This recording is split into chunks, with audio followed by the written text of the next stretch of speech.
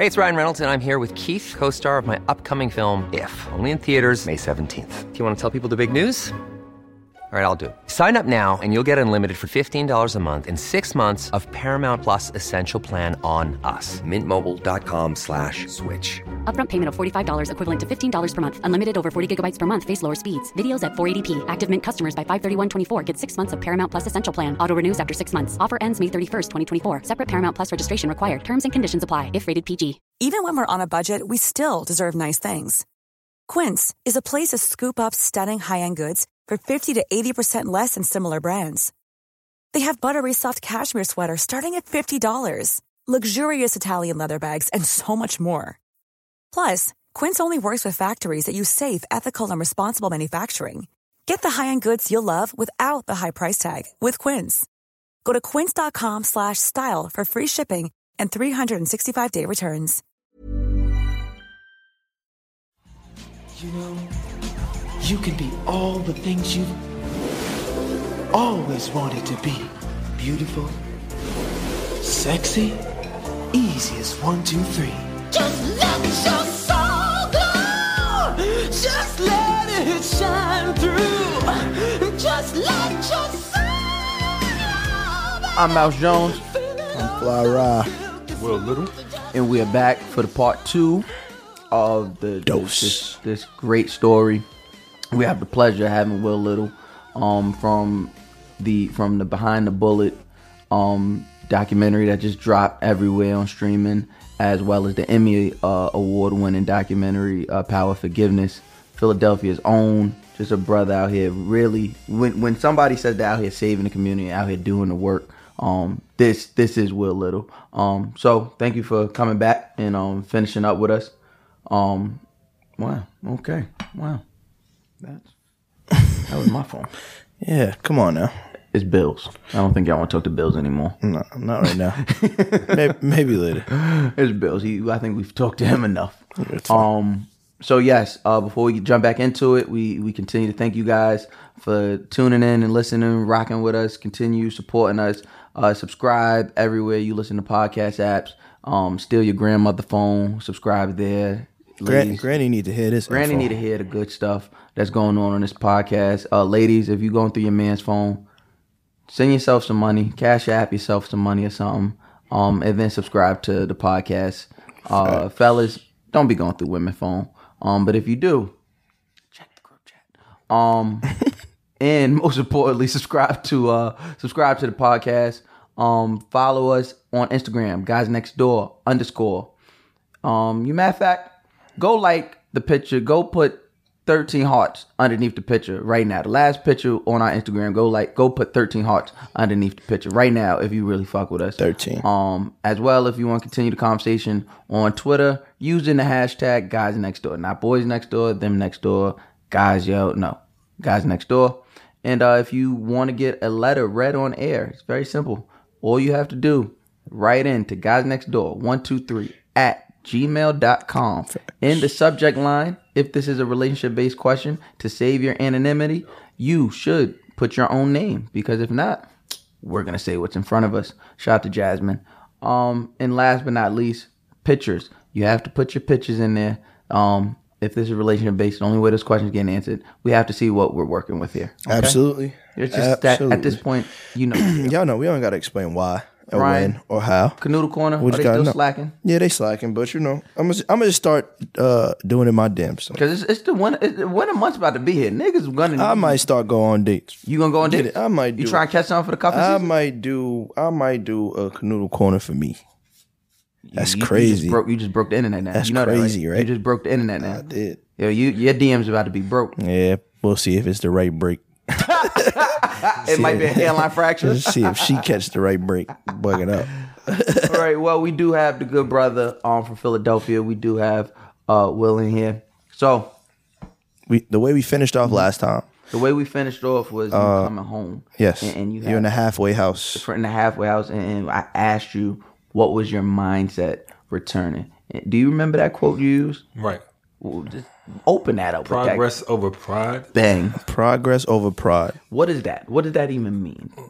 What that means is I know that a lot of people want to live how they used to live once they get out of jail. You know, I know you hear like a million stories in one, how a person was getting money on the streets or how much they was making and how many girls they had. I was getting it, bro. I was getting it. You don't even know, bro. I was getting Back it back then. I had 14 cars. You know, it was back then. You know, price was cheap. So, you know, it was points on the pack. 13 sweaters. I had it all. I'm gonna get it like I always got it, basically. Right. So with me, I knew that was the hustle thing was out for me because I knew it would turn me right back, revert me back to the same behavior that I had before. And in order for me to be successful in this transition and walk 11 years off, after seeing people come right back in as a revolving door, I knew that progress over pride was very important. I mean, when I left the prison, I took a vivid picture of the prison when I walked on that gate. Like mentally. Because my cell was facing the gate when people leave and come in. So every morning I woke up, I looked at the gate and said, one day I'm gonna walk out. Was that inspirational or was it like torture? No, it was inspiration to me because I knew it was gonna happen. So you saw a lot of people come back through that door that left. Yeah, right, exactly. Within weeks. That's probably the inspirational part. Within weeks and days. So it's just kind of your first time on parole or your first time on be on parole.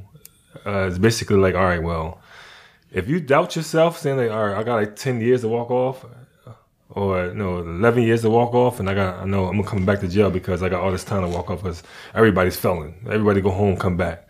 I mean, so you have that stigma in your mind that you might come back to jail. For me, it's like I had to fight against that. I'm like, no, I ain't coming back to jail. I ain't never coming back. So when I walked out the gate, I look back at myself. Recidivism is a real thing. Yeah, definitely real. It's like 70% rate. Shit. Within 3 years, mostly everybody's coming back.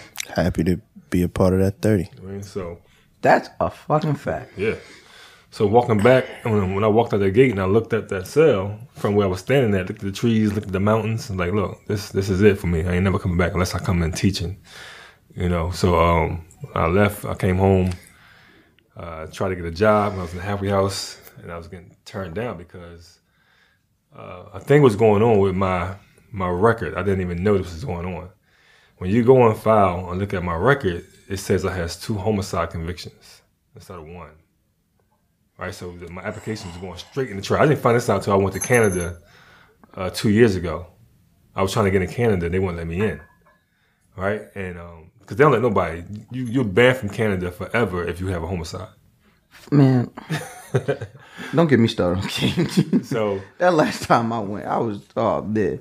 I mean, real quick and real short with that story is like basically they approved me to come in now because of what I do, the kind of work I do. And but when I came home, it's like, all right, now I can't go back to hustling, even though my friends were still out there, but still had coke and all that stuff like that. How was the? Sorry to cut you off. Your Cody's. How was their transition? Did they? Well, Some came back. Okay. They got locked up, came back because they got out 6 years. They did 6 years. They got out before me, like 4 years before me. So you saw them come back? No, I wasn't in the same job. But they went back somewhere else. Went back, like twice. I think they went back once or twice before they got it together.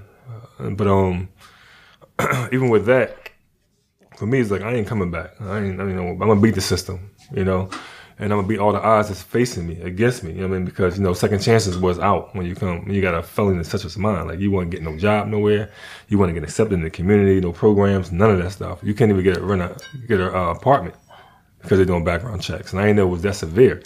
But you had to adapt and adjust to the environment, and I eventually got a job in a warehouse, working in a warehouse, doing forklift driving and stuff like that. How long in between your release and the time you got a job? About probably 2 weeks. I got a hookup. My cousin worked there, and she vouched for me, and they brought me in. But the thing when they brought me in was it's all about usury. I want to use you because you just they had a lot of Asians working in the building. So they was paying them minimum wage. Pay me minimum wage because I'm a felon. Think I ain't gonna get no job nowhere else. And they was using that against me, holding that on my head. So I worked there for like a year and a half.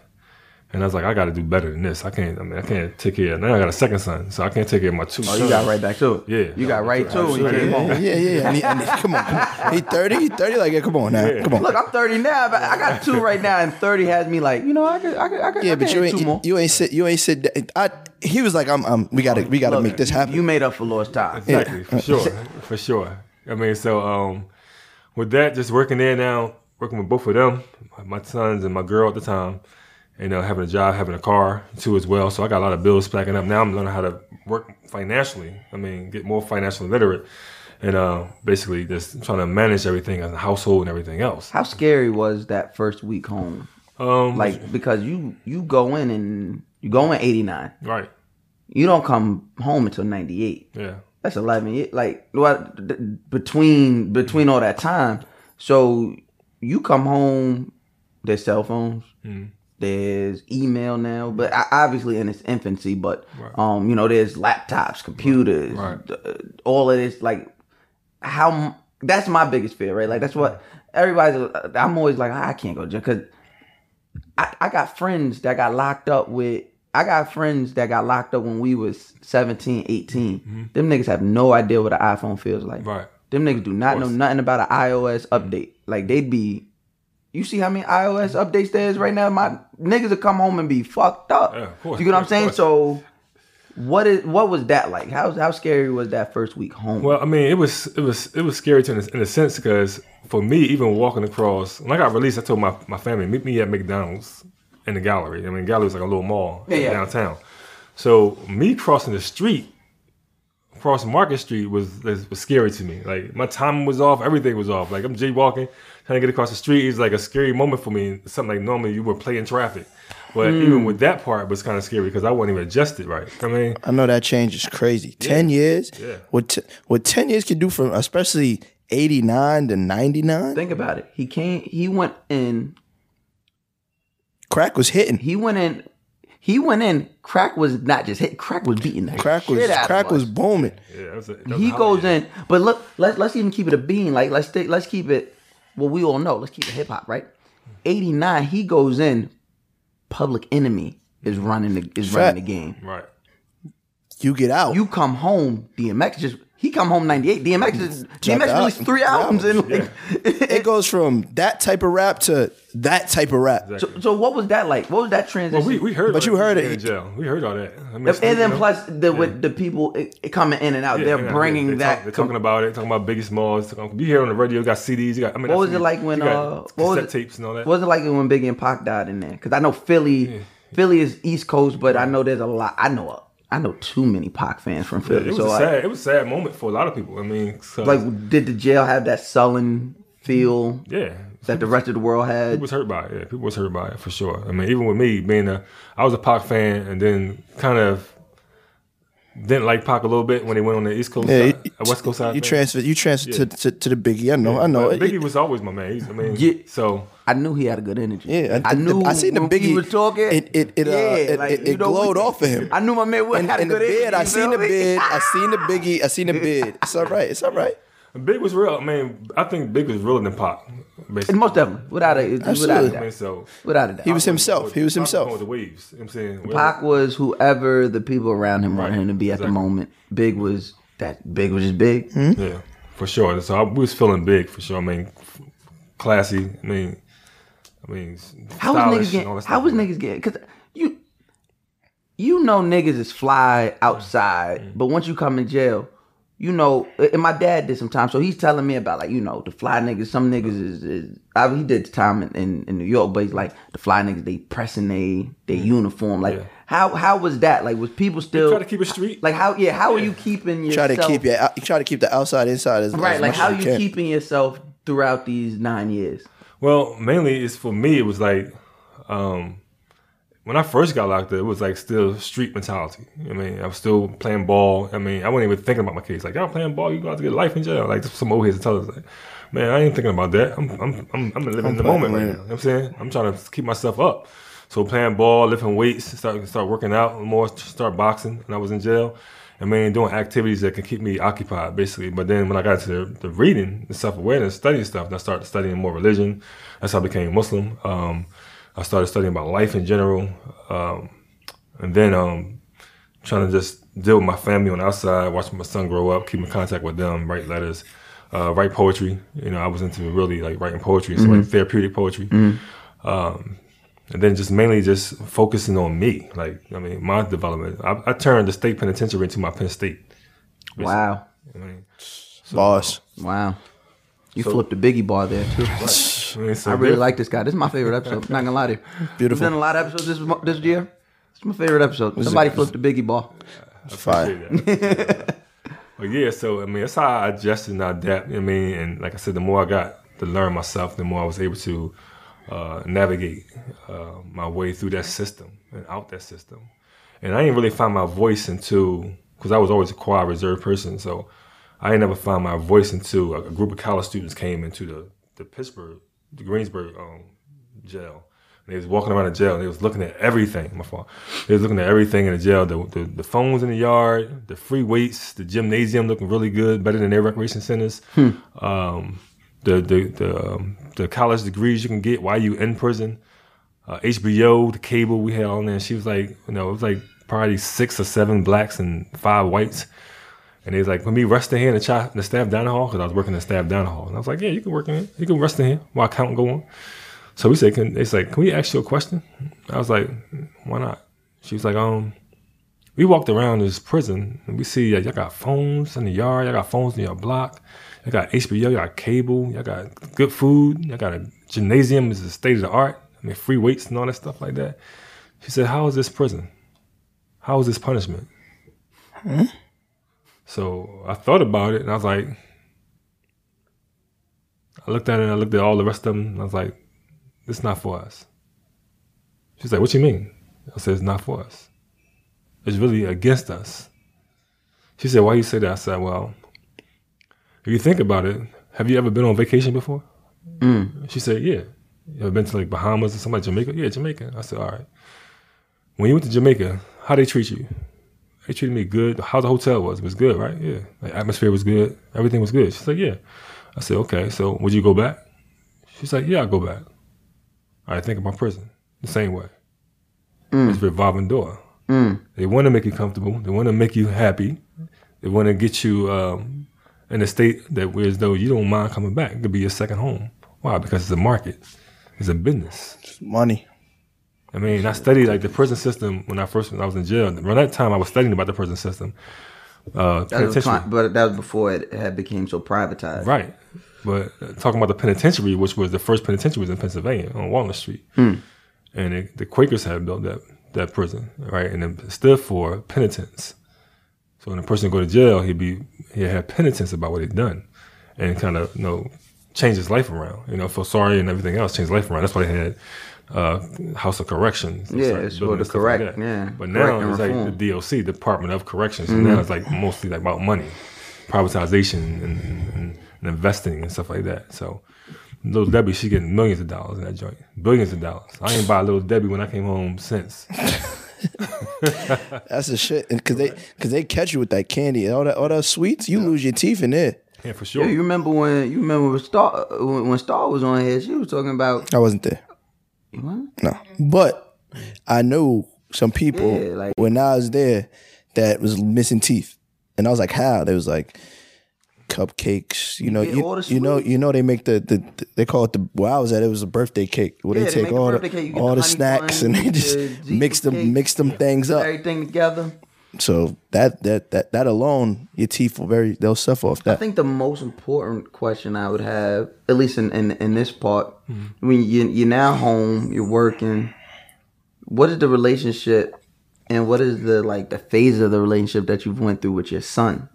Because he's growing up without you there, and now you're back. Right. And then he had to also grow up 9 years without you there. So that itself is a mental adjustment. Now he has to grow with you there and deal with, I don't want to speak for him, but I know when I speak to a lot of my friends who grew up with parents who was locked up, there's a sense of abandonment. Right. Even if the parent didn't abandon, even if they were as present as possible. Right.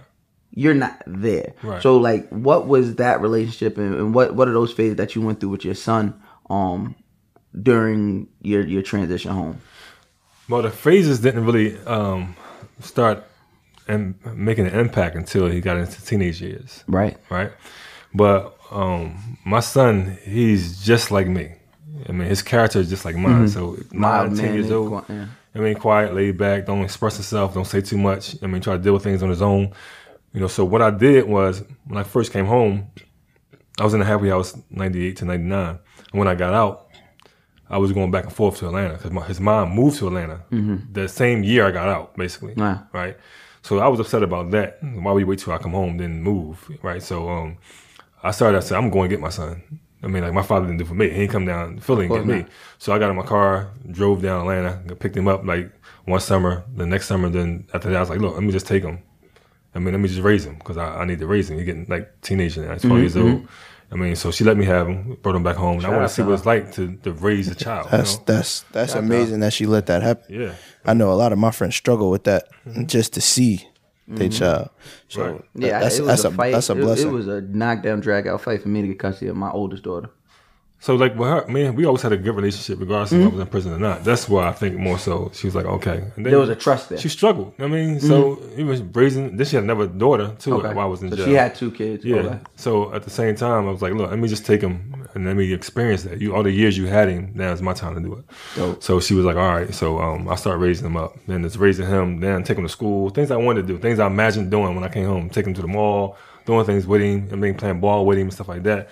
So the connection was really good. I mean, I started learning him. I had to watch him to learn him, you know, and ask him certain questions because I know he was just like this guy, just like me when I was a kid, you know. But when he got older in his teenage years and he started venturing out and having like friends on the street corners and they hustling and stuff like that, a lot of the stuff. When I wrote my book in 2008, my nephew K Walker, he read the book. Right? He's like, yo, Unc was like, he was like the man on the street. And he's like, well, he know that anyway from him just being in the street. People telling him about his uncle. Like, when I came home, I was on a preppy tip, though. I had like little glasses, spot glasses on, vested suit. I mean, all that stuff on, walking there. He's like, I didn't see the person. But like K Walker always say, I didn't see that person that everybody was talking about. Right. Seeing it different. I said, well, that's good. So now I understood my son. You know what I'm saying? And my son didn't believe nothing in my book. Right? He's like, y'all believe that? He'll tell K Walker, like, y'all believe that? My papa ain't him and K Walker the same age? Yeah, K Walker older than him, a year older than him. Okay. Right? So K Walker's like, yo, that's your dad. Like, that's his story. He's like, man, I don't believe it. So my son really didn't believe all the stuff I was doing based on my book was saying. I mean, so it took a while. Like, now he believe it. I mean, but it took a while for him to like really understand like the transformation I made. And I understood he didn't believe it because he didn't see that in me, which was good for me. Like, you don't see none of that in me. You don't see none of that kids character. are very much a see. Yeah, if he'd have been a different person, if he would have knew that was you from jump, instead of you teaching or instilling those things that happened in the back of the day to what it is now. Right.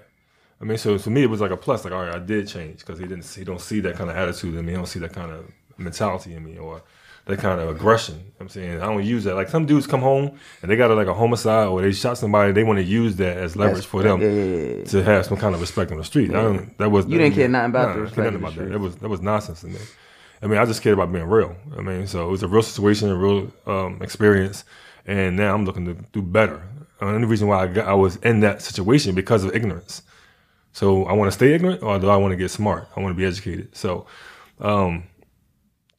I felt like that was an attack on me. Like, that was such a poignant point. Yeah, like, that was such a poignant point. Yeah, boy. Because that's me. Right. Like, and everybody listen, Brian, to tell you, everybody in this room tell you, like, that's me. Mm-hmm. Like, I struggle so much with just, I have this like fuck it factor. Like, I don't, like, I tell everybody, like, I only care about being a man at the end of the day. Right. And being a man ain't what you describe it. Being a man is. When I go to sleep at night and I ask myself, was you a man today? Mm-hmm. That means I checked off all my check marks. Like, all right, did you stand tall on what you believed in? Right. Did you, if niggas violated you, did you handle it? Did you tolerate disrespect? All of that shit. And I'd be ready to throw bread away over, like, just, it'll be a simple, like, just disrespect. And I'll be like, I'll have to tell him, like, yo, you can handle this another way, or we can get this money and we can just let this shit ride over. Then we go back and forth, but then at the end of the day, he realized, he like, yo, You're right. Well, you gotta hit him with that progress over pride next time. Oh no, we using that.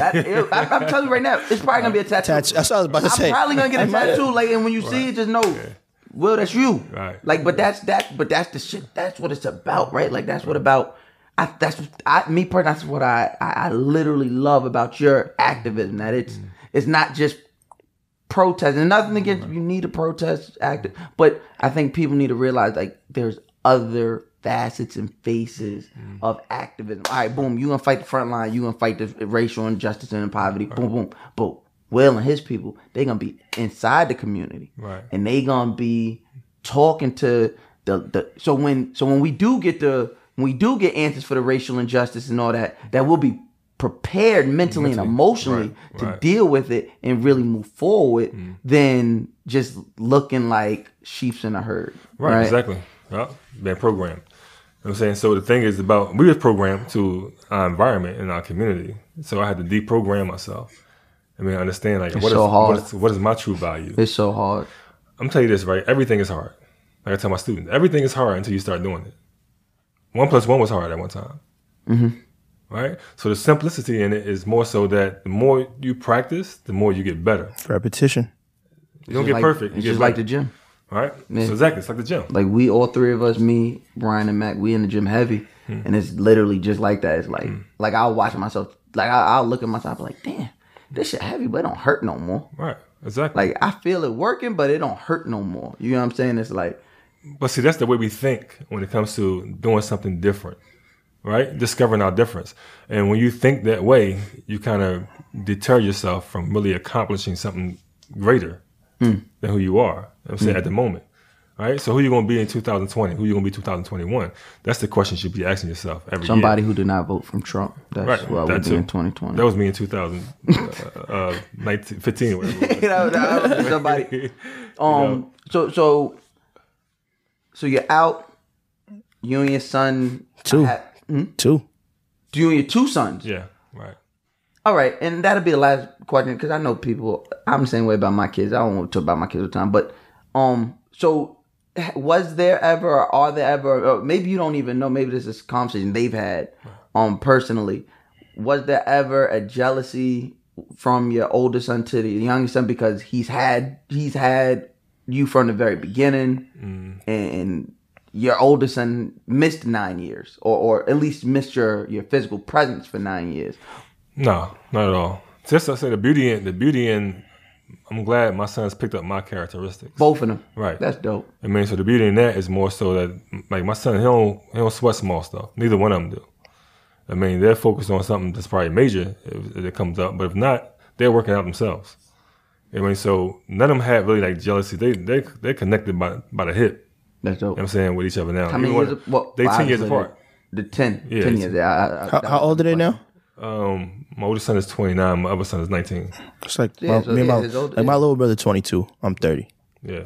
Yeah, I think out of all my siblings, I think my youngest, well, no, not anymore. I have a 7-year-old sister now, so yeah, the ages range. Yeah, definitely. Big old. Okay, so now you're out, you're working. How long are you still at the warehouse?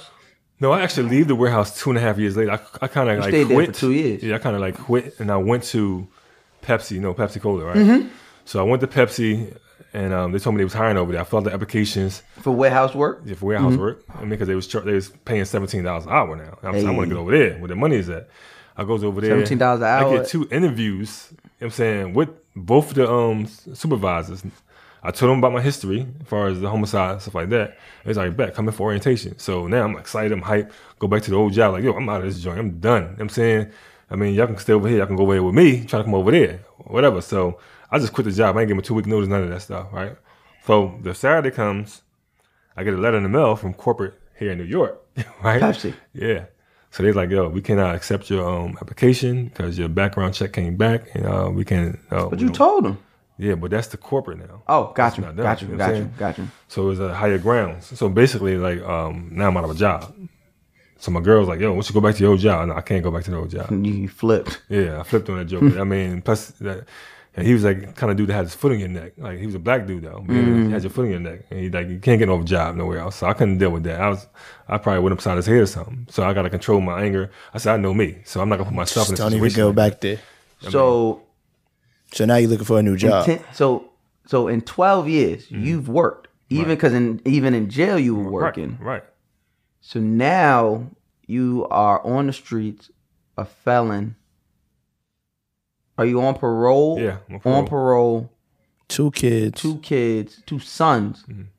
You have custody, or you have physical custody of over one of them, and now you have no job. Right. In a car.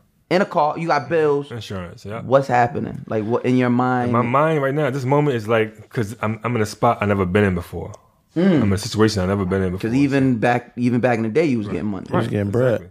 He couldn't go. Like, he didn't want to go back to what he was doing. Right. So that's come a thought in your mind. It pops in your head. I was about to ask. So does ever that you say, man, I was good. I could get it back. I could get right. I mean, I knew I could. I knew I had the trust of the streets. You know what I'm saying? And I knew I can go hustle again, but more so that I'm looking at my sons. I mean, like, that's not the way. And I knew, like I said, you gotta have patience. I'm a patient person, so I do have patience. So I tell myself, you gotta have more patience. You gotta have patience. Something's gonna happen. Something's gonna come through. And I believe, like, with every hardship, there is ease, right? And with every hardship, I mean, the greater the reward. You never hear that. Right. You literally never hear that. Everybody always say with great kindness, like, explain that. With every hardship, there's ease. Well, actually, that's a verse in the Quran, right? And Allah says that with every difficulty there comes ease, right? So understanding that, like, you know, you have good times, you have bad times, but it's also how you look at it, how you see the time. I mean, because a bad time for you may not be a bad time for me. So it's all about our perception of it. So with my perception of that moment is like saying, okay, what am I going to do? I've never been in a situation like before. I got to get another job. I know it's hard for me to get a job anywhere else, but I'm not going to go back to the street. I'm not going to do that. So I got to figure out something. So that was your hard time. Right. That was my hard time. A struggle. It was a challenge.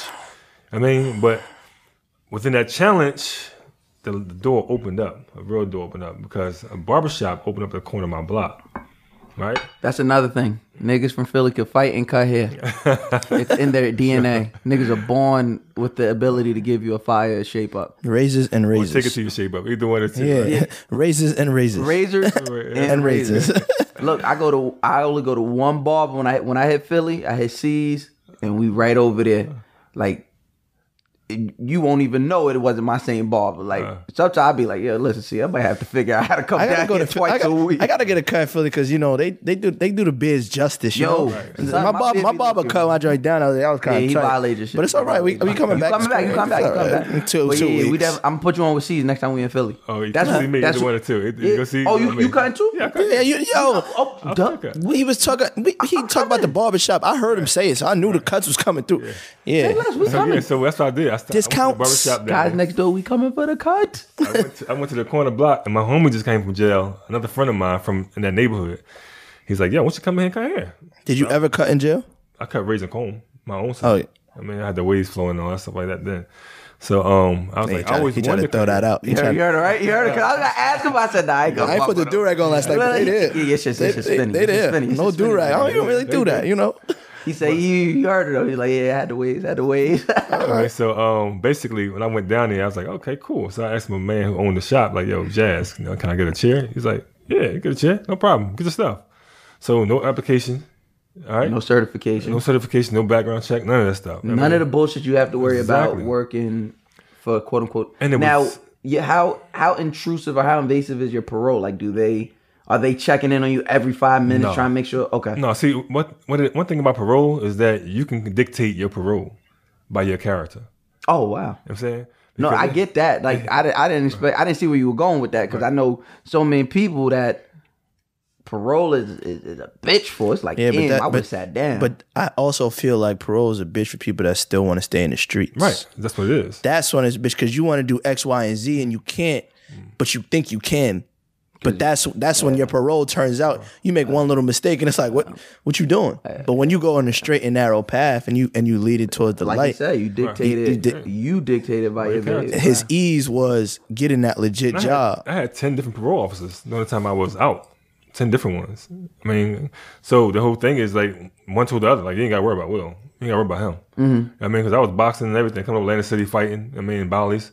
I was doing all this thing, have no problem. As long as you don't get in trouble, you cool. Traveling down Atlanta, you don't get in trouble, you cool. So it's like you dictate it. I mean, based on your character. And like I said, if a person want to be on getting high or want to sell drugs or hustle, it's gonna be a problem. Parole's gonna be a problem because the parole officer, they got like 10, 15 people they got to oversee. So they almost don't want to have to. They don't want to see. They don't want to have to see you all the time because it was crazy. Like Star was here, that shit was blowing up. Yeah, you sit on the couch. We doing the interview. Her shit.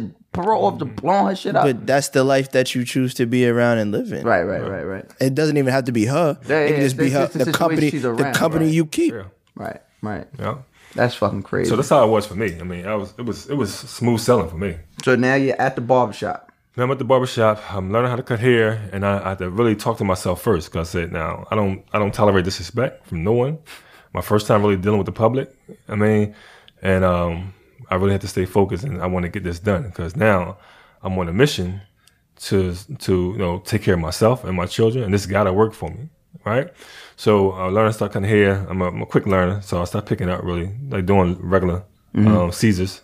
Right. How I was scared to fade at first. I was about to say, look, I cut for 4 years and I could not. I quit because of the fade. I said, nah, I can't get. I remember always getting a Caesar. Then I moved to Jersey for a year. He gave me a matter of fact. I think I went back to New York when I was living in Jersey. Yeah. Somebody gave me a fade and I was scared to go to school because nobody really had fades in school. Did not have fades. Everybody had a Caesar and everybody looking at me like this. I'm like, by the time you had high school, it was all Caesar. It was all Caesar. You niggas was not having fades. I never had a fade. My mom always bald in my shit. Yeah, I always had a dark Caesar. I mean, I had dreads. I had started with dreads, and I had a light Caesar, dark Caesar. And then I got a fade one time. I was just like, okay, this is where we going with it.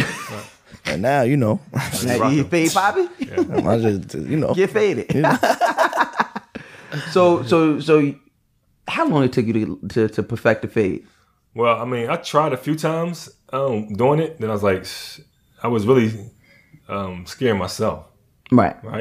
And I was like, man, I'm missing that $20. Like, I gotta get fact. This thing down. I ain't passing it off to somebody. I go to somebody else. No, I ain't doing it no more. I'm gonna keep working it. Until I get it. So I started doing it and cutting it, and then it started coming to me. And I practiced on my nephews. Mm-hmm. I mean, use them up, go home, practice on them. Then it came. If you could count, how many Zekes you think you handed out? Word. How many pushbacks? Because I know I zeked up. In my day, I know I zeked up. How many free fitteds you had to buy? Well, I don't know. I mean, I can shape up really good. I know how to shape up from the razor. Fair. So that wasn't my problem. The problem was just blending the hair.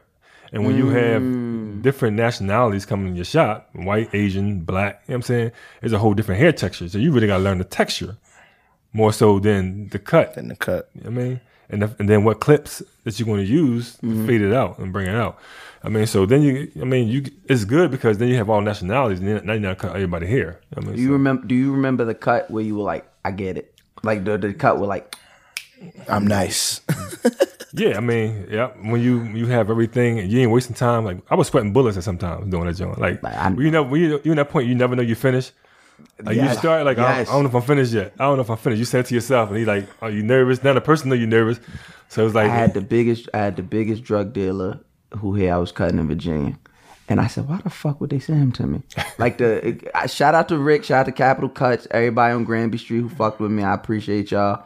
Because I was down there, but in the Navy, so I was cutting hair. I'm like, I got to do something that remind me of home. My uncle owned a barbershop, so I'm cutting hair in there. And the owner, Rick, is like, that's who usually cuts the drug dealer hair, right? So he like, yo, New York got you? I'm like, what? Nah, son, nah. All he wanted was a quick shaper before the club. Right. I'm like, this nigga already has a shaper. Mm-hmm. He was just here 2 days ago. So he come to me, he like, yo, you got me, right? I'm like, I'm about to die today. I shaped this nigga hair up for 45 minutes. Wow. I was like, all right. Nah. The thing that caught him off guard was I just kept talking shit. Like we were just laughing, joking, da. So by the time he thought he was keeping me long, nigga, I'm in there sweating. I'm like, he's like, yo, let me see what I look like. He said, nigga, I could have been done 15 minutes ago. I said, I just want to make sure. Cause I didn't want to die today. I want to die. But shout out to Capital Cuts by the time down there. But that from niggas who ever cut hair, I don't care professionally or You never think you done when you don't know what you're doing. You never think you done. You just, shit. Let me run that back. To the point where, like, when my barber do shit, I be like, what, nigga, you already did that. What the fuck you keep going back for? That's when they pushing it back. You tapping that same spot? You keep tapping that same spot and doing that little comb. Nigga, you don't push my shit back, That's right? how it sounds. And then you can tell it's get back because you hear a little more, nigga, that was more hair that was there. Just let me go. Facts. Let me go. So you at the barbershop, and then this is when I want to start talking about your partner. Mm-hmm. What's his name? Kadir. Yeah. So that is the brother of the man you killed in 88 or 89. Yeah. 89. Now, from my research and talking to people around Philly, they're telling me the whole time you were locked up, he's looking for you. Mm. He is holding his grudge, as anybody would. I'm avenging my brother. But really, it amped up once you came home. Like, he was...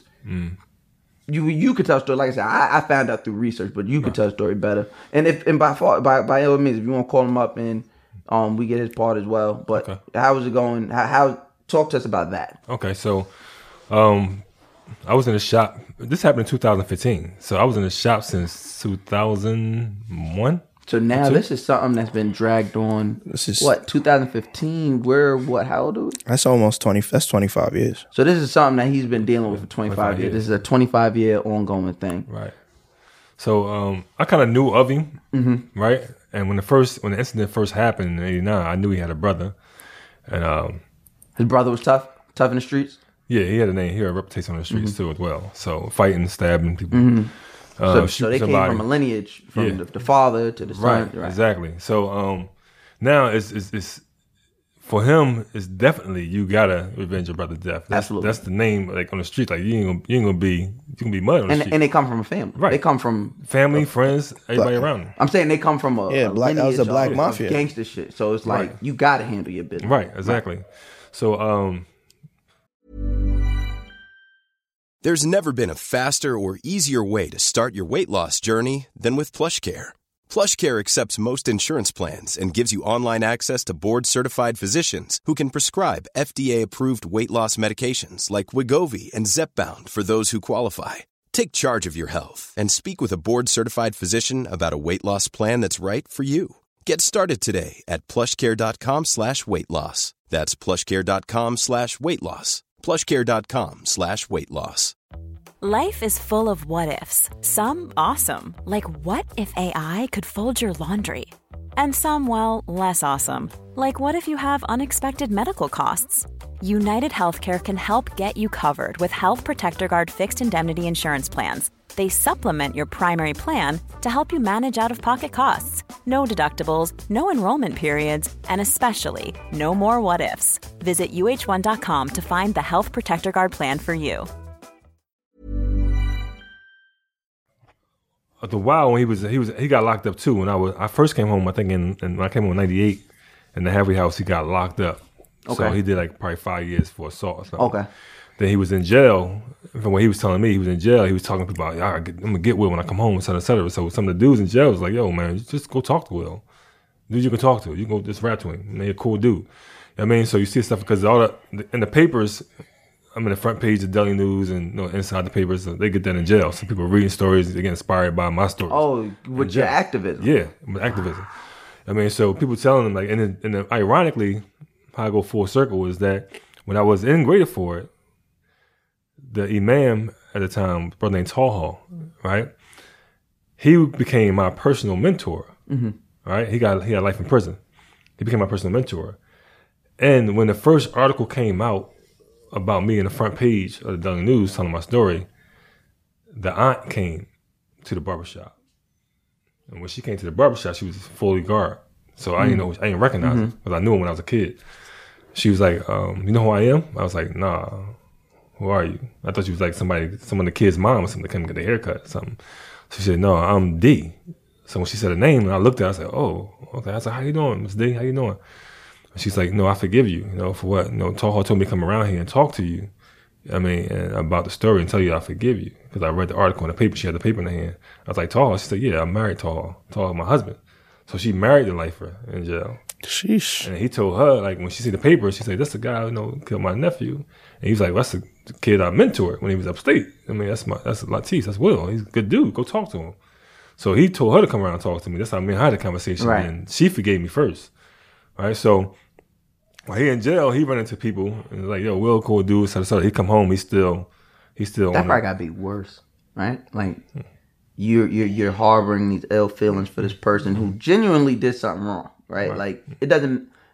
That's why I operate the way I operate, because like I know in my mind, no matter how much good I do in my life and the people surround me, I still did those terrible things I did, right? And that's why I'm always on point because like. Just because I'm doing better now don't mean they are or they forgive you. They forgave me. You feel what I'm saying? So it's like and like me and Ryan, we're like these very weird people because like we understand why somebody wouldn't forgive us, just like we understand why we don't forgive people. Right. So it's like to have these very very real feeling like somebody did something wrong to you.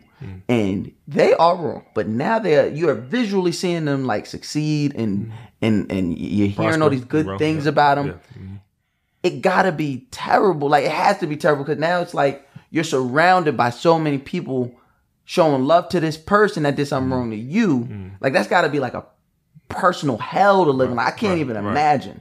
Right, and that's why I respected him that on that level. I mean, because if it was me, I don't know if I did the same thing. You know, so. When he out there, he came home, he was still like coming to the shop. And he'd be in the shop. I don't even know he in the shop, but he'd be in the shop with me. Because you never seen him. I never seen him. Right? And another ironic thing is that the owner of the shop is actually the cousin of his own. So the owner of the shop, that's not Jazz. That's Jazz. That's Jazz. So Jazz is the cousin of Kadir. It's Terrence, his brother. Oh, they have different fathers. Yeah, different fathers. Okay. So the cousin of the man you slain. Right. Okay. And then Kadir is coming to the shop and you've never seen him. And nobody's giving you a heads up. Right. Mm-hmm. Are they not giving you a heads up because they're scared of what could happen? Are they not giving you a heads up because they're figuring I think so. Oh, you got to know this. Yeah, I think so. I think that's the thing was. They didn't know how to take me, period. Because I ain't know Jazz when I was young. Got you. Right. He ain't know me before I came into the barbershop. So a lot of dudes don't know. They don't know what you. Period. Not even saying what you're capable of. They just don't. They just don't know shit. They don't know how to respond. All they know is this nigga put in work back in the day. Right. He did a dime. He back here. Cutting hair. We probably look the part. You probably we don't know his so you like. We don't know his reaction to anything, right. and we don't like we say home. And we don't want to start something that doesn't have to be anything. So we just at the end of the day, stay out of it. If it happens, it happens. But I have nothing to do with it. But you're putting so much trust in, and like I said, I haven't had the pleasure of speaking to Kadir yet. Right. But it's like at that moment, you're putting a lot of faith in Kadir not setting shit off. You put a lot of faith in both of them. Right. Well, he don't know. But I'm saying you also know he's coming, but you're not telling him. That's what I'm saying. So you're putting faith in him too. You're putting more faith in Kadir because you're like, all right, Kadir, you know this is my people's shop. This is how we all make money.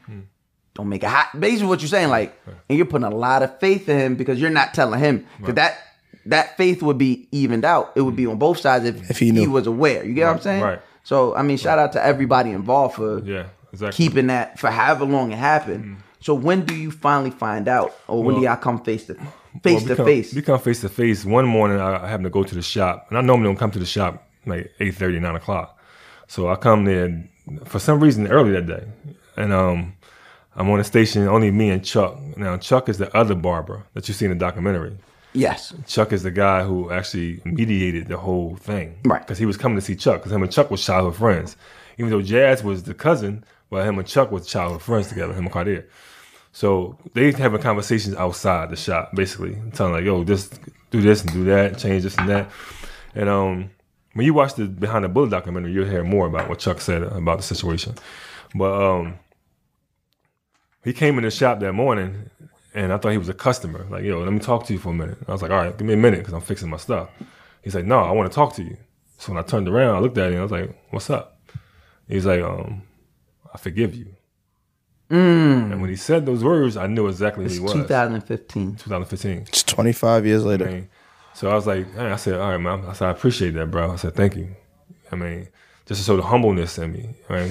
Instead of saying like, I don't care about that. I mean, walking away. So I like, which is real, right? People in there. I got a question.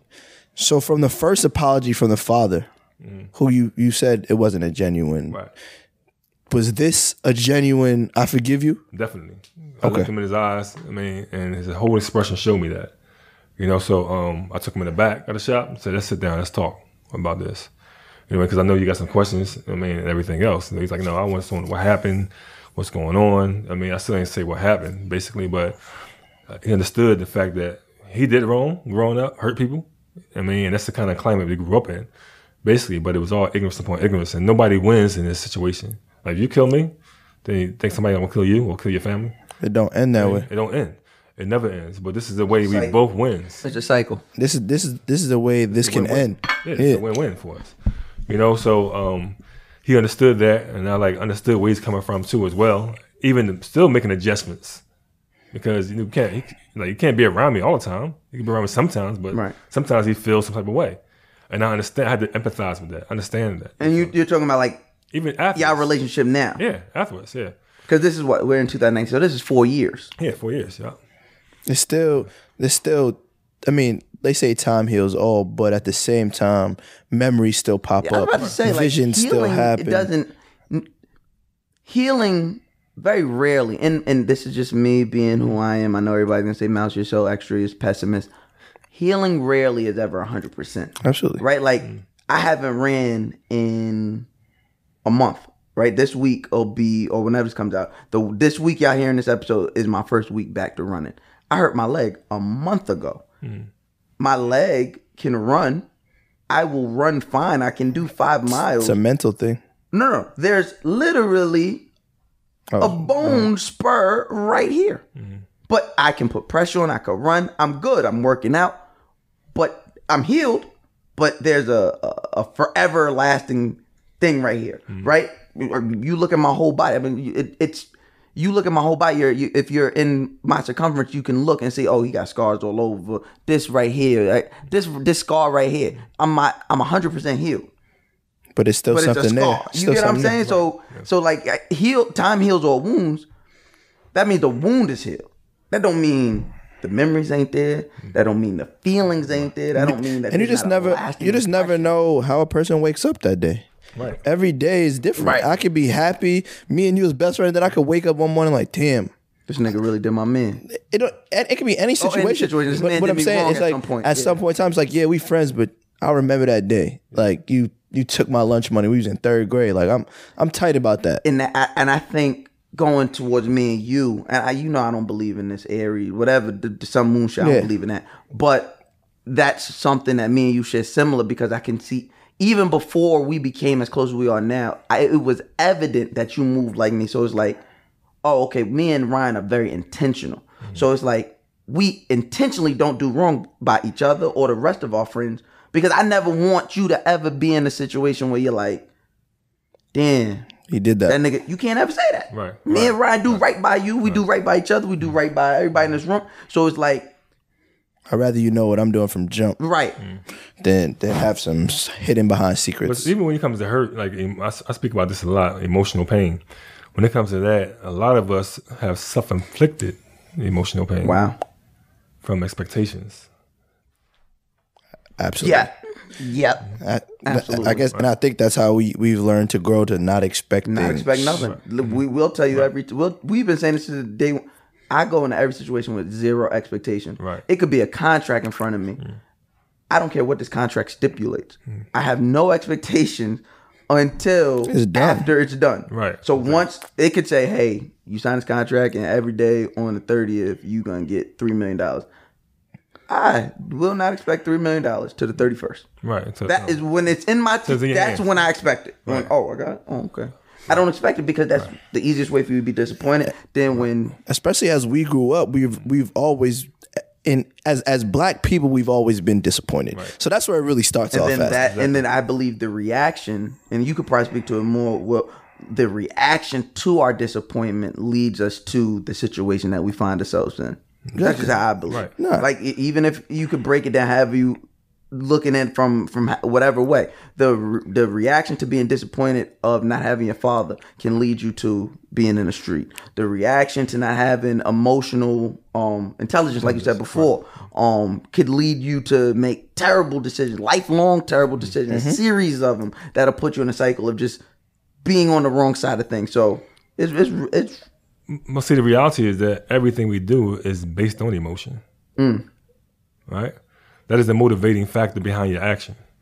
The thought, even if it's like avoiding emotion. Okay. You can't avoid emotion because it's still emotion. You're being numb. You're numbing yourself. Right. So if you're numb, you're not experiencing the emotion, right? No, you experience some kind of emotion. But you're just numb to it. See, what emotion is, and you break it down, emotion is actually the action. Feelings is what you have inside of you. See, they're the same coin. They're emotions and they're feelings. Feelings is what you're like. Anger is an emotion, right? Okay. But what you're feeling inside is depressed or embarrassed or something else. So the feeling usually leads to the emotion. Right. The feeling leads to the emotion. Okay. That creates the action. So what is to be said about people like me and Ryan, where somebody close to us would say, and it doesn't always have to be like a romantic relationship, just like my mama says it and stuff, where somebody says you're unemotional. Right. So then what is that? What is that? If somebody is being unemotional or somebody is deemed as unemotional, what's that? Well, I understand, because I mean, even to deal with life in itself, like you said, you lose a best friend, you get physically abused by someone, so you go through all these things. So you try to dehumanize yourself so you won't feel, but at the same time you're feeling. Even in not you're feeling something. You're feeling. That's the reason why you're acting the way you're acting. That's why you're responding to it, because you're feeling something. Right? But they say you're emotionless. A person may say you're emotionless because, or you're numb because you're not responding to them. But you're responding to yourself. Your body reacts to that. See, it's all connected. Like everything. Like when we get quiet. Yeah, and don't everything's talk connected. about nothing. Okay. And within the quietness, you can't have sound without the silence. Nah, you just broke me. Wait, what? Yeah, say that one more time. You can't have sound without the silence. Explain that. I get it. Right. But I got to hear that explained, because that's a ball. Like, what? What the parallel, like life is in parallel. Everything is created in twos. Yeah. You have night and day, you have up and down, you have right and left. Duality, everything. Yeah, duality, exactly. So even with that, within the space makes the sound. Even in the piano, keys, guitar, music, within the space there's a sound created.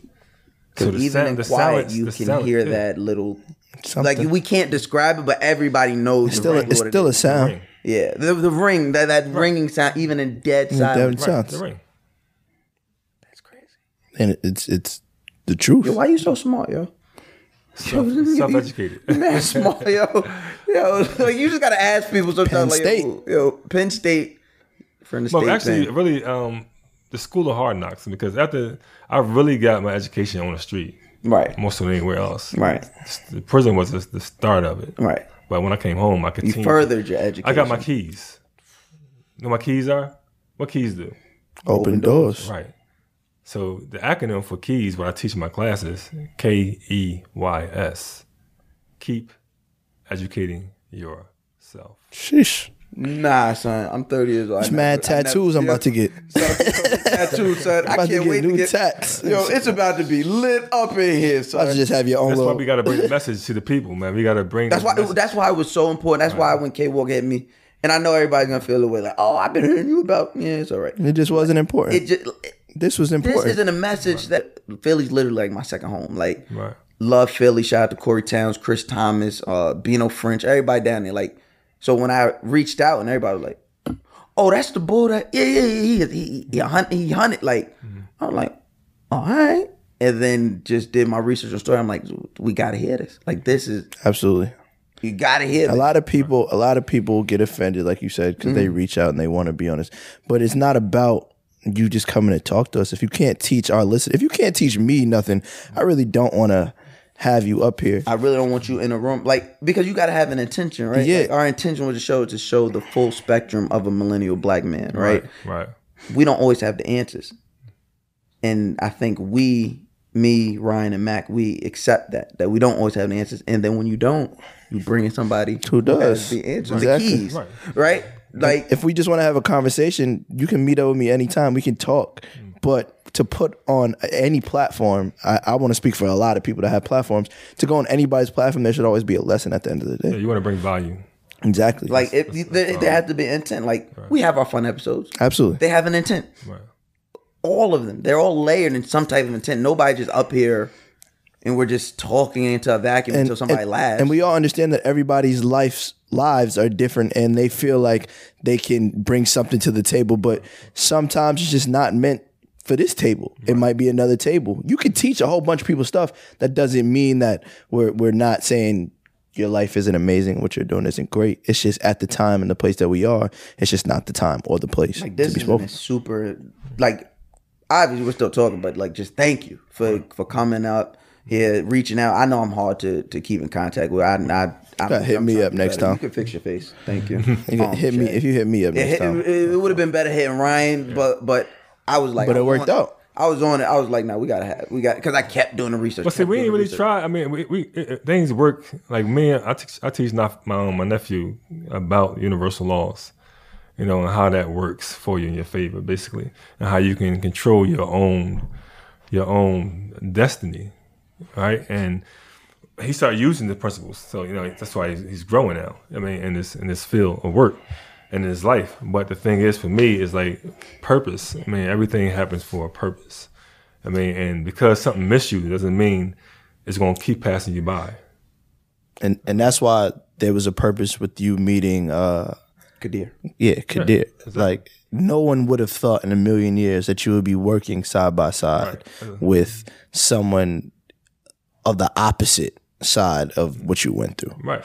No, I would never think it. I wouldn't. And I'm not even calling him your enemy, but to him at one point in time, you were his enemy. Of course. So to be able to work with him after that is a testament of. Because like you see all the time, like you see, like the mothers of drunk driving victims working with a person who is convicted of drunk driving, but it's not the person that killed their kid. You know what I'm saying? That's one thing. Because a lot of times you don't even get to see that person anymore. Right, like that's one thing. It's a blessing on its own that we're able to sit next to you, but you've been out of prison. To sit in such close confines with somebody on the direct opposite side of something. I could already tell when y'all talk to people, it brings a story more to life. Right. Because it's not, oh, I'm a victim of this crime and this person is on the opposite side. They're a family member of somebody that lost on this side of crime. This is one story we're telling. Mm-hmm. This is this is one complete story. This is how I was feeling at this moment. This is how I was feeling at this moment. We came together to educate others on how to break things down in that situation. And that's what I want to talk about. So y'all meet, y'all speak. Y'all go in the back room. And break bread and whatever is said in that moment is private to that moment. But y'all come out immediately. Y'all come out in this unified way, or was it okay? You forgive me, I forgive you. What's that connecting factor where you guys become friends? What was the next steps to that? Well, see, the thing was that after he said he forgave me, right, and I accepted it, like, you know, and I thanked him for it, you know, his courage for doing that too, because we know where we come from, the confines we come from, and how the attitude and mentality is. And he was like, "Yo, man," he said, "a whole relief was let off my shoulder."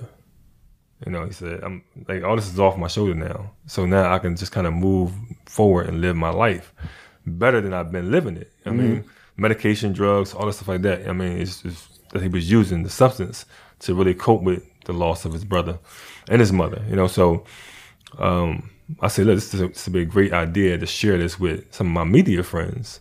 You know, the story, because there's no story like that, especially in the city of Philadelphia. We averaging 300-something murders a year. You know, this story needs to be told. I mean, we went against the grain far as the streets. Absolutely. Street credibility. No pun intended, because y'all was in the barbershop. Right. You know? I like that, right? Right, you're an excellent podcast. I'm trying. I mean, I had to make sure he was comfortable enough to even share the story to the media and to expose it to the world, and even to some of his family members who probably wasn't okay with that, right? Or some of his friends who wasn't okay with him doing that because they expected him to do something different. And he's like, I got to be a man for myself first and foremost, and I had to come to a point where, as though, I mean, I ain't trying to be in jail for the rest of my life, or have something happen to me, so you come to an age in life when you mature, you grow, you learn. I have people I shot at, almost took somebody's life. He a cop now, this dude. He a cop now. He comes back to the barbershop all the time. Wait, hey, what's up? How your family doing?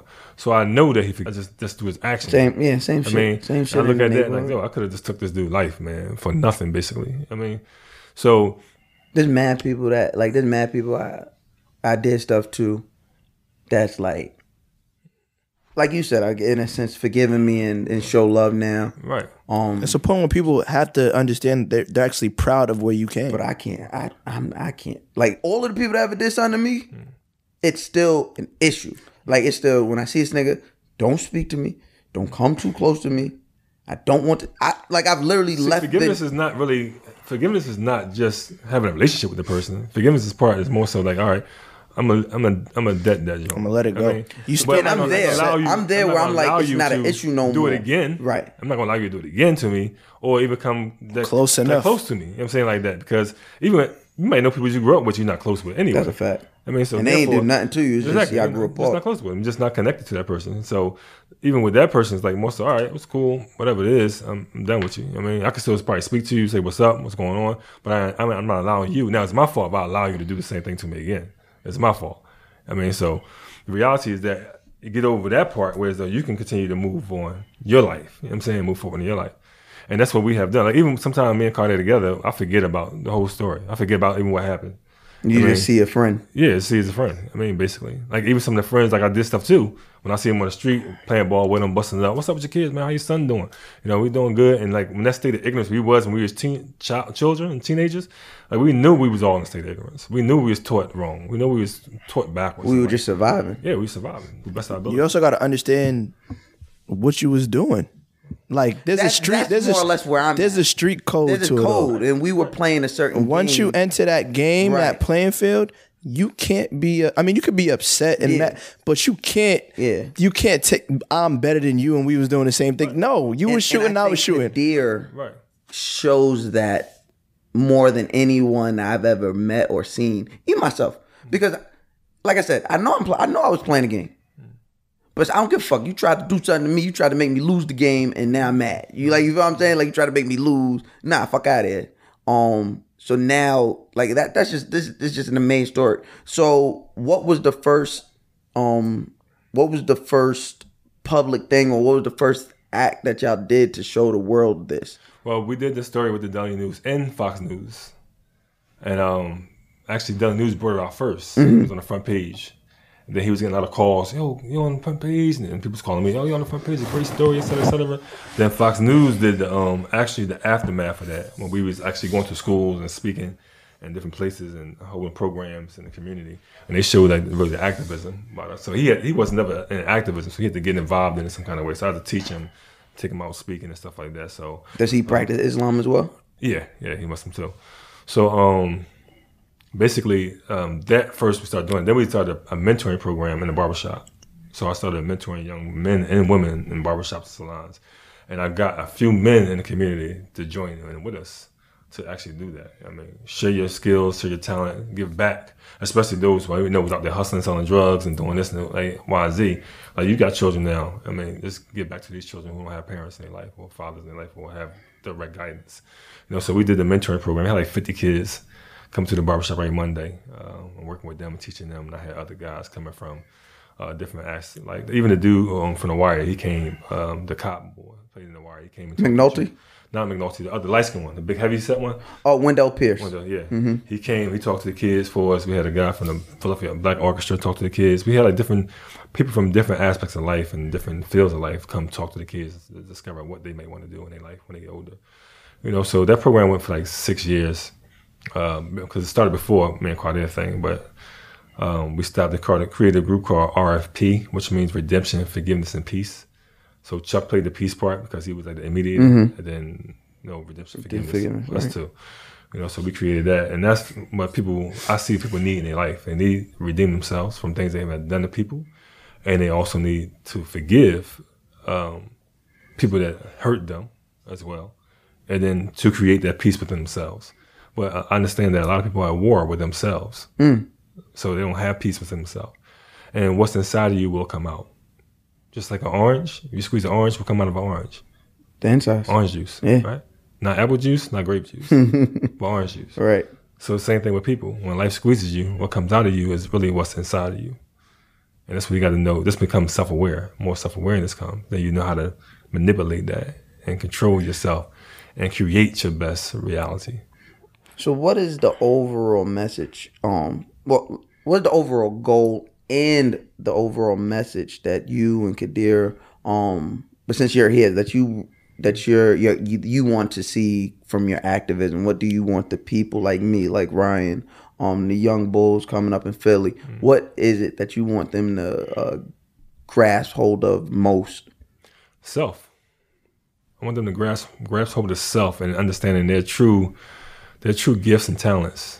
I mean, it's not being like everybody else, not letting the world dictate who you are, but being able to control and dictate who you want to be in life, basically. So even with me and Kadir's story, and that is like for the streets, letting people know in the streets that whatever city you're in and you're going through this gang violence and shooting and killing, it's like the streets lie to you.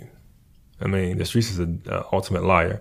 So don't believe the streets, believe in yourself, and start focusing on what you can become. I mean, that's to be a contribution to the world, not taken away from the world. And we're going to share that pretty soon. We got a project we're working on. It's a big project. I don't want to share it because I'm a producer. I just left it earlier today. But we got a big project that we're working on. Well, listen, if you need our help in any way, we here. I can speak for the whole team. We'll be there. Okay. Regardless, however it needs to go down. Thank you. I know he's not here, but thank Kadir as well. Right. Thanks to Kay Walker for reaching out and making this happen. And just thank you, for just being able to be you and come up here and share your story. Right. And I say this all the time to people who've been in these situations, just thank you for continuing to live. Mm-hmm. Because you could have easily essentially stopped living. You could have just said, I'm a be in jail, that's where I'm gonna be at. Right. And your story wouldn't be here today to change lives. Right. So thank you.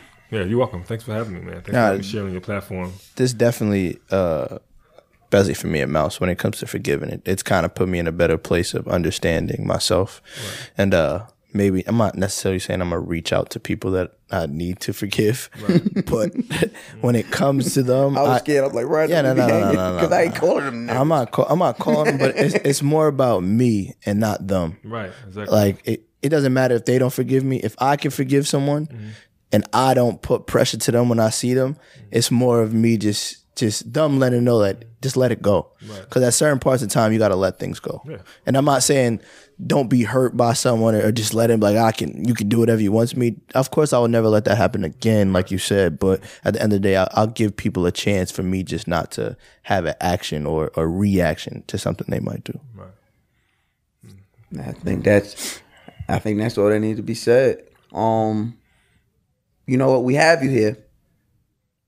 We've been deep for 2 episodes. Let's lighten it up just a little bit.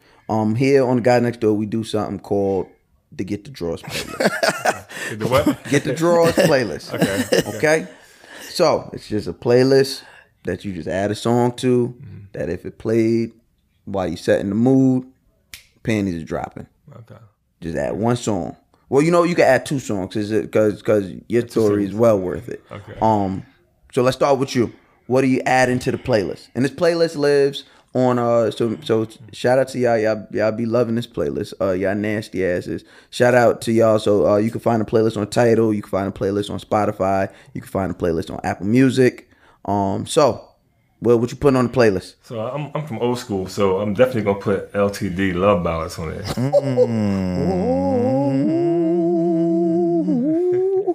Okay. That's the shit, boy. Sure. Jeffrey Osborne, boy.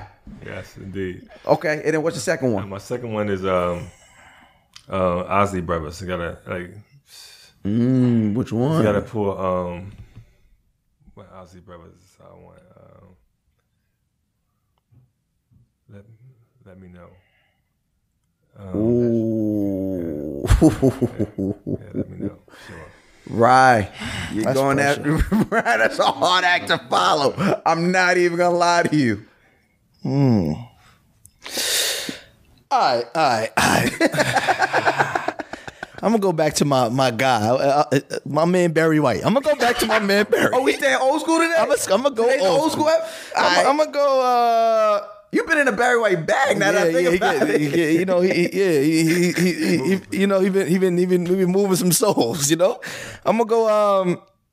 You're the first, the last, my everything, everything.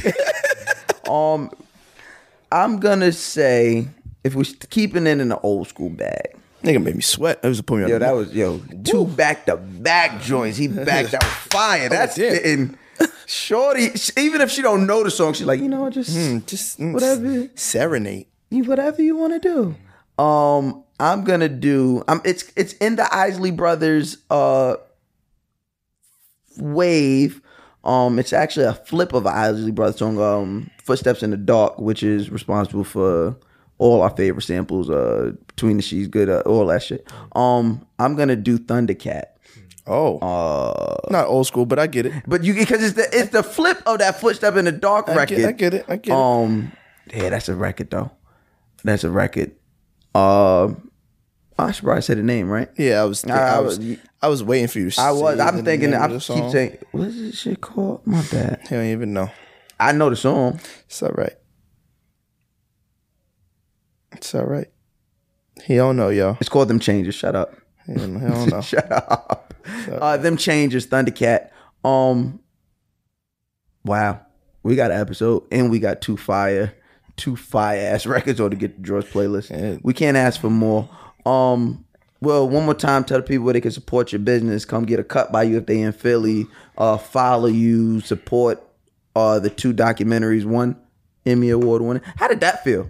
How did that feel winning an Emmy for your story? Well, man, it was really good to hear that we won, because I knew the story was good anyway. It was great, but I just didn't know how the world would accept it, basically. But when she called me and told me that it won, she didn't even show up. Joyce Evans, who was the producer, and she was like, she didn't expect to win either, because those kind of Emmy Awards is kind of hard. So she told me about it. I was excited about it. It was real good. Now I know I can take it to another level, another platform, and tell people about the story. So once it got out, I put it on YouTube, and people started watching it. It went viral when they put it on Fox News anyway. Right. So I knew it was a very important subject that people wanted to hear and see for themselves.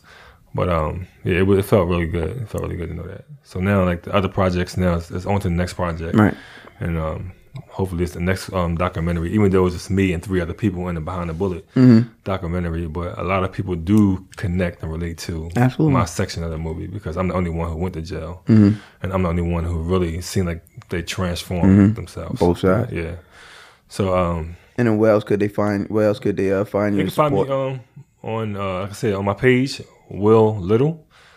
The other ones are filled up, so that one, Will Little. You can find me on LinkedIn under Will Latif Little. You can find me on Instagram under Latif _Muhsin Muhsin. You can find me on Instagram under Mr. MR Poetry in Motion. You can also find me where else? You can find me on Amazon. Find a documentary on Amazon Prime, and Fandango and YouTube and PlayStation and Vudu. You can also find my book on Amazon.com. I See Why, Life and Times of Will Little. Or you can order it from me directly, get your signed copy. And you can email me at litwilly, LITTWILLI@AOL.com if you have any questions, comments, or concerns. And we can talk then, basically. That's all. And if they're in Philly, where can they come get a cut? In Philly, come get a cut from Jazz You Up. I don't know how long we'll be doing it. I might retire soon. But Chill, you look, the guy that you got 3, you can't retire before I got y'all. You got to come bless us. I got y'all. I got y'all. I mean, but 16 Fantastic Jazz You Up Barbershop in Philadelphia, South Philadelphia area.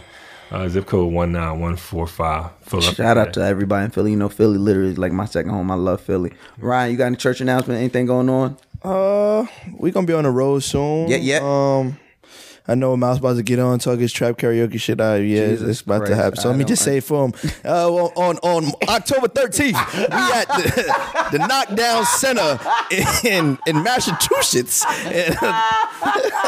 October 13th, really?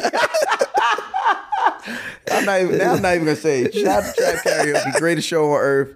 Follow at Trap Karaoke on Instagram. Go to www.trapkaraoke.com to see when we are coming to your city. And last but not least, on this issue of Trap Karaoke, I don't book the cities. If you want your city on the tour and you don't see your city on tour, go to www.trapkaraoke.com and sign up for your city. Have enough people hit the city, and then the team will do their best to book a reasonable price venue for you guys.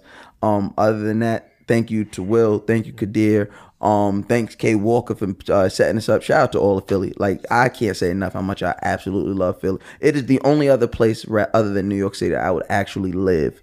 So shout out. You haven't Philly. been to many places. But That's actually a lie now.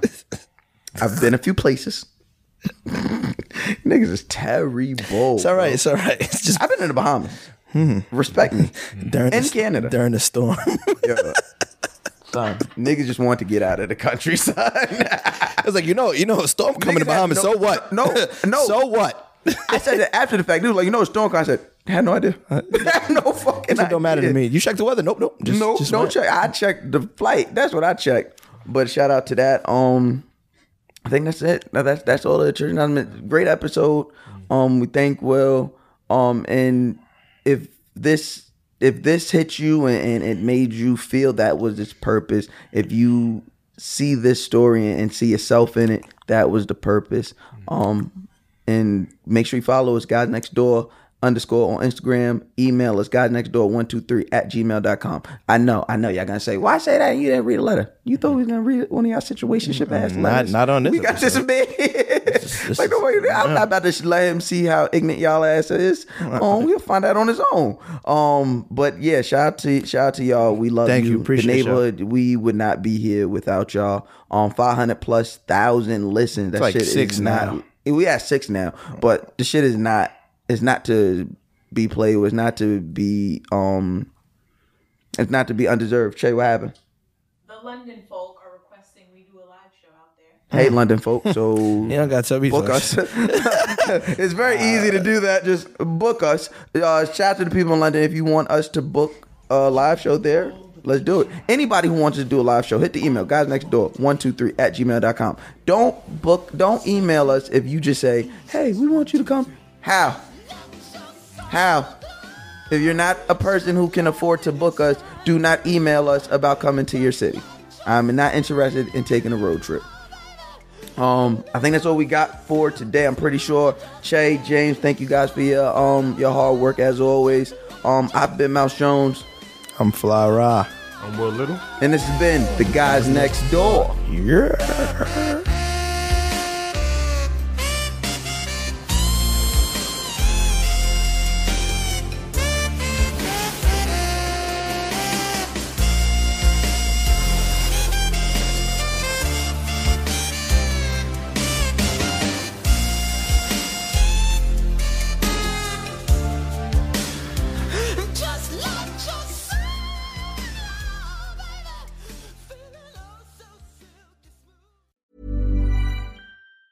Planning for your next trip?